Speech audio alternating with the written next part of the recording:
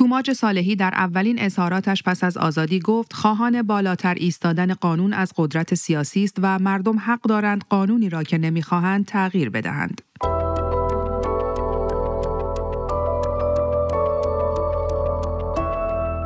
سلام. توبا زکیپور هستم و در این برنامه دیدگاه شما را همراهی می‌کنم. من شکایت کردم در رابطه با شکنجه ها. یکی از دلایلم برای شکایت کردن این بود که حقانیت خودم رو ثابت کنم و نگن دروغ میگه، چون اگه دروغ گفته باشم که الان اونا میتونن دوباره از من شکایت کنن به جرم افترا، تهمت زدن. حالا دلایل دیگه هم داشتم به خاطر اون کار، تأثیراتی که به نظر من میتونه بذاره و از رسانه‌هاشون هم شکایت کردم بابت دروغایی که گفتن. یکی اینکه مثلا توماج اعدام داشته چون همکاری موثر کرده، اعدامش شکسته شده، 6 سال اعدام. برای چی؟ من چه کار کردم که اعدام داشته باشم؟ تمام کاری که ما کردیم اون موقع این بود که میستادیم در مقابل کسایی که مردم رو شکنجه میکردن، میرفتن تیر میزدن با وینچستر توی دانشگاه و حالا یه سری کار دیگه. اصلا نباید منو دستگیر میکردن، حق نداشتن منو دستگیر بکنن دیگه، چه برسه این که 9 ماه 8 ماه توی انفرادی نگه هم دارن شکنجه سفید کنن منو و اون اولش هم انقدر شکنجه فیزیکی به من بدن و حالا مسئله دیگه. در مورد اطلاعات هم خواستم این نکته رو بگم که چرا باید یه ارگان بالاتر از قانون باشه. بالاتر از قانون فقط مردمن که اگه قوانین رو نخوان تغییرش بدن، به خاطر اینکه کشور مال اوناست، اون قوانین باید برای رفاه اونا باشن و به جز مردم که هیچ شخص یا هیچ ارگانی نباید بالاتر از قانون باشه. اطلاعات هم بالاتر از قانونه توی ایران. اطلاعات شکنجه میکنه، خودم رو میگم، شکنجه میکنه، غیرقانونی وارد خونه میشه، تخریب میکنه، حالا خونه رو یا هر چیز دیگه رو که دلش، هر چیز دیگه رو که دلش بخواد و کسی هم نیست جلوش رو بگیره. چرا بازپرس اراده نداره و اطلاعات باید بهش بگی چه کار کنه چه کار نکنه؟ چرا بازپرس باید از اطلاعات بترسه؟ معاون دادستان چرا باید از اطلاعات بترسه؟ بیاد اونجا با ترس و لرز حال منو بپرسه. بخشی از صحبت‌های توماج صالحی را شنیدید. در دیدگاه برای بررسی جزئیات حرف‌های توماج صالحی با محمد اولیایی فرد، وکیل دادگستری از کانادا همراه می‌شویم. آقای اولیایی فرد، به عنوان یک وکیل دادگستری که اتفاقاً تجربه بازداشت و بازجویی زندان هم داره، حرفای توماج صالحی رو چطور ارزیابی می‌کنید؟ چه نکاتی در حرفای او توجه شما رو جلب می‌کنه؟ ببینید، به طور کلی صحبت‌های توماج رو میشه توی 4 محور خلاصه کرد. در مرحله اول توماج در مورد تأثیر حمایت‌های مردمی در آزادیش صحبت میکنه. این خیلی مهمه، یعنی اینکه مردم بدونن که حمایت اگر بکنن از یک زندانی، جایی که میگه که اصلا نمیتونستم مثلا راحت با خانوادم صحبت بکنم، مأمور کنارم بود، با این حال به نوعی به من میرسید که دارم از بیرون حمایت میشم و این برای من انرژی بود و قوت قلب بود و آزادی خوش رو مدیون حمایت‌های مردم میدونه. بنابراین این یک نوع راهنمود دادن به مردمه که اگر روی زندانیان سیاسی حساسیت داشته باشن و حمایت بکنن، خب طبیعتاً حکومت و نهادهای امنیتی هم نمیتونن هر بلایی که بخواد سر اون زندانی سیاسی در بیارن. این محور اولش بود. دوم در مورد روش هایی که وزارت اطلاعات استفاده کرده که بعد از آزادی در واقع توماج رو بی‌اعتبار بکنه، به تک تک اونها پاسخ داده و اتفاقاً پاسخهای خوبی هم داده. مثلا میگه که به من تهمت زده شده که اعتراف کردم.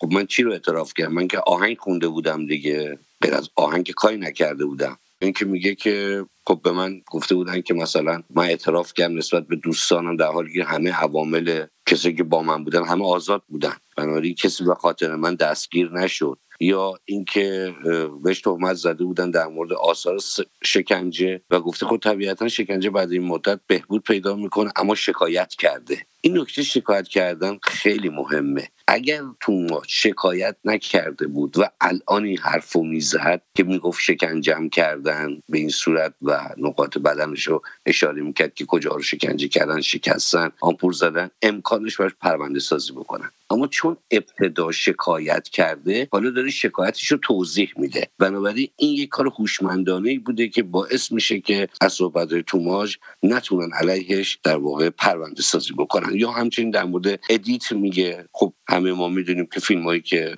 اطلاعات ارائه میکنه ادیت شده است، یک حرفی رو از یک گفتگوی 9 ساعته بیرون براش کشیدن و به تمام اینها پاسخهای منطقی میده. و همچنین همونجور که گفتم از شکایتش از وزارت اطلاعات صحبت میکنه. ببینید شکایت کردن از وزارت اطلاعات به این سادگی ها نیست، یعنی شخص باید اینقدر در واقع به خودش مسلط باشه که در زمانی که در زندانه بتونه شکایت بکنه. من یادم میاد که یک نفر محکوم به اعدام به من از زندان تماس گرفت و من شکنجه کردم، حکم اعدامم دادم، حکم اعدامم میخواد تایید بشه. گفتم خب شکنجه شدی؟ گفت بله. گفتم خب شکایت کن. گفت وضعم بدتر نشه. گفتم دارن اعدامت میکنن، یه وضع از این بدتر. بنابراین اینکه زندانی‌ها جرأت پیدا بکنن شکایت بکنن به خاطر شکنجه خودش خیلی موضوع مهمی است. و آخرین مورد هم در مورد نفوذ وزارت اطلاعات بر مقامات قضایی و مقامات زندان صحبت میکنه که در واقع از این ابراز تأسف و تعجب میکنه که چگونه ممکنه که نهادهای امنیتی بر مقام قضایی نفوذ پیدا کنه و حتی بازپرس هم در واقع زیر دست نهادهای امنیتی باشه. آقای اولیایی فرد، وقتی که یه زندانی که بازجویی و شکنجه پس داده از زندان آزاد میشه، بعد از آزادیش چه وضعیت روحی داره؟ خود توماج الان در چه وضعیتی قرار داره و چگونه ظاهر شده؟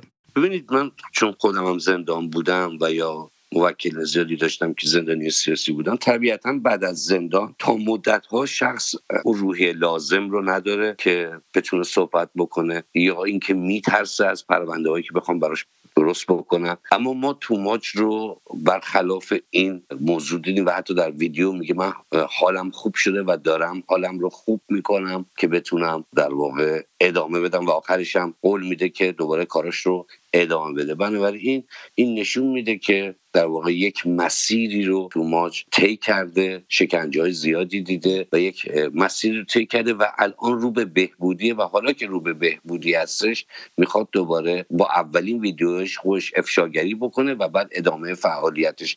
بنابراین به نظر من این مسیر سخت رو توماج گذرونده و الان رو به بهبودی هستش.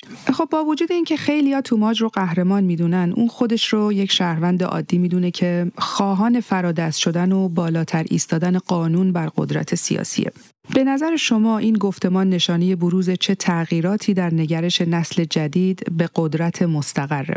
ببینید خیلی جالب بود این موضوع به خاطر اینکه نسل‌های قدیمی همه به دنبال در واقع کیش شخصیت و نماد قهرمانی و اینجور مسائل، اما ما الان میبینیم که در واقع تمام افرادی که در نسل جدید هستن اصلا موضوعشون موضوع کیش شخصیت یا قهرمان دانستن یکی یا اینکه یک نفر رهبر باشه یا هد یک جریان باشه نیست.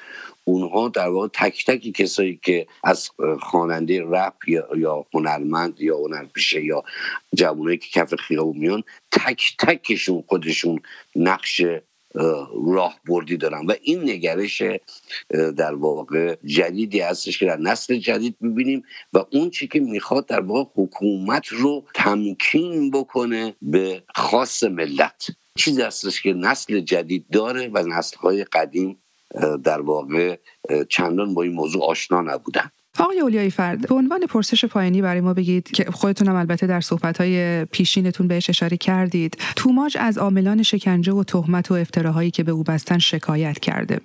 ما میدونیم که خب بسیاری از زندانیانی که مثل او هستند و حتی وکلای زندانی هم مشمول همین شکنجه‌ها و تهمت‌ها شدن و میشن. فارغ از وظیفه فردی که توماج به خوبی اون رو ادا کرده، به نظر شما وظیفه جمعی حقوقدان‌ها در برابر این بی‌عدالتی افسار گسیخته چیه؟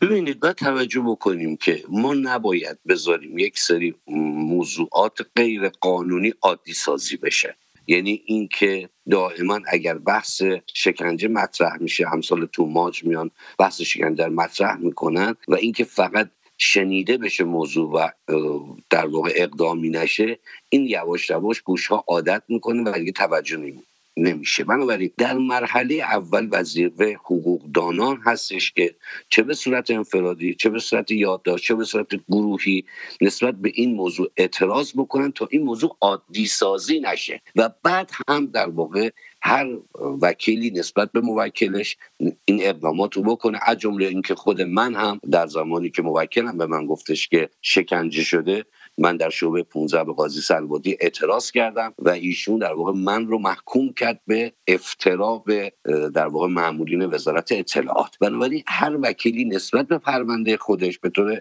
نسبت به موکل خودش باید اگر اظهار شکنجه میکنه باید شکایت بکنه و اینو به دادگاه اعلام بکنه و کلا جامعه حقوقی نباید بذارن با اعتراضات خودشون، نباید بذارن موضوع امور غیرقانونی خصوصا شکنجه نباید بذارن که عادی سازی بشه. بنابراین اون چیزی که مهم هستش اینکه وظیفه تک تک خود افرادی که شکنجه میشن این هستش که بیان در واقع بیان بکنن.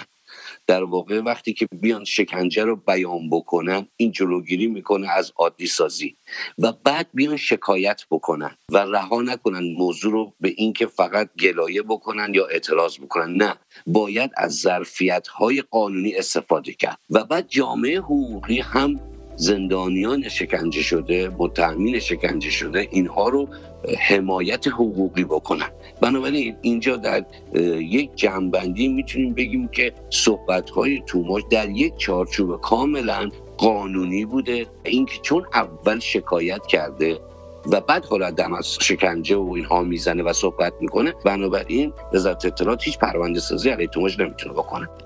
بسیار سپاسگزارم از شما محمد اولیایی فرد، وکیل دادگستری از کانادا. من توبا زکیپور از طرف خودم و علیرضا روشن تهیه کننده این برنامه دیدگاه از همراهی شما سپاسگزارم.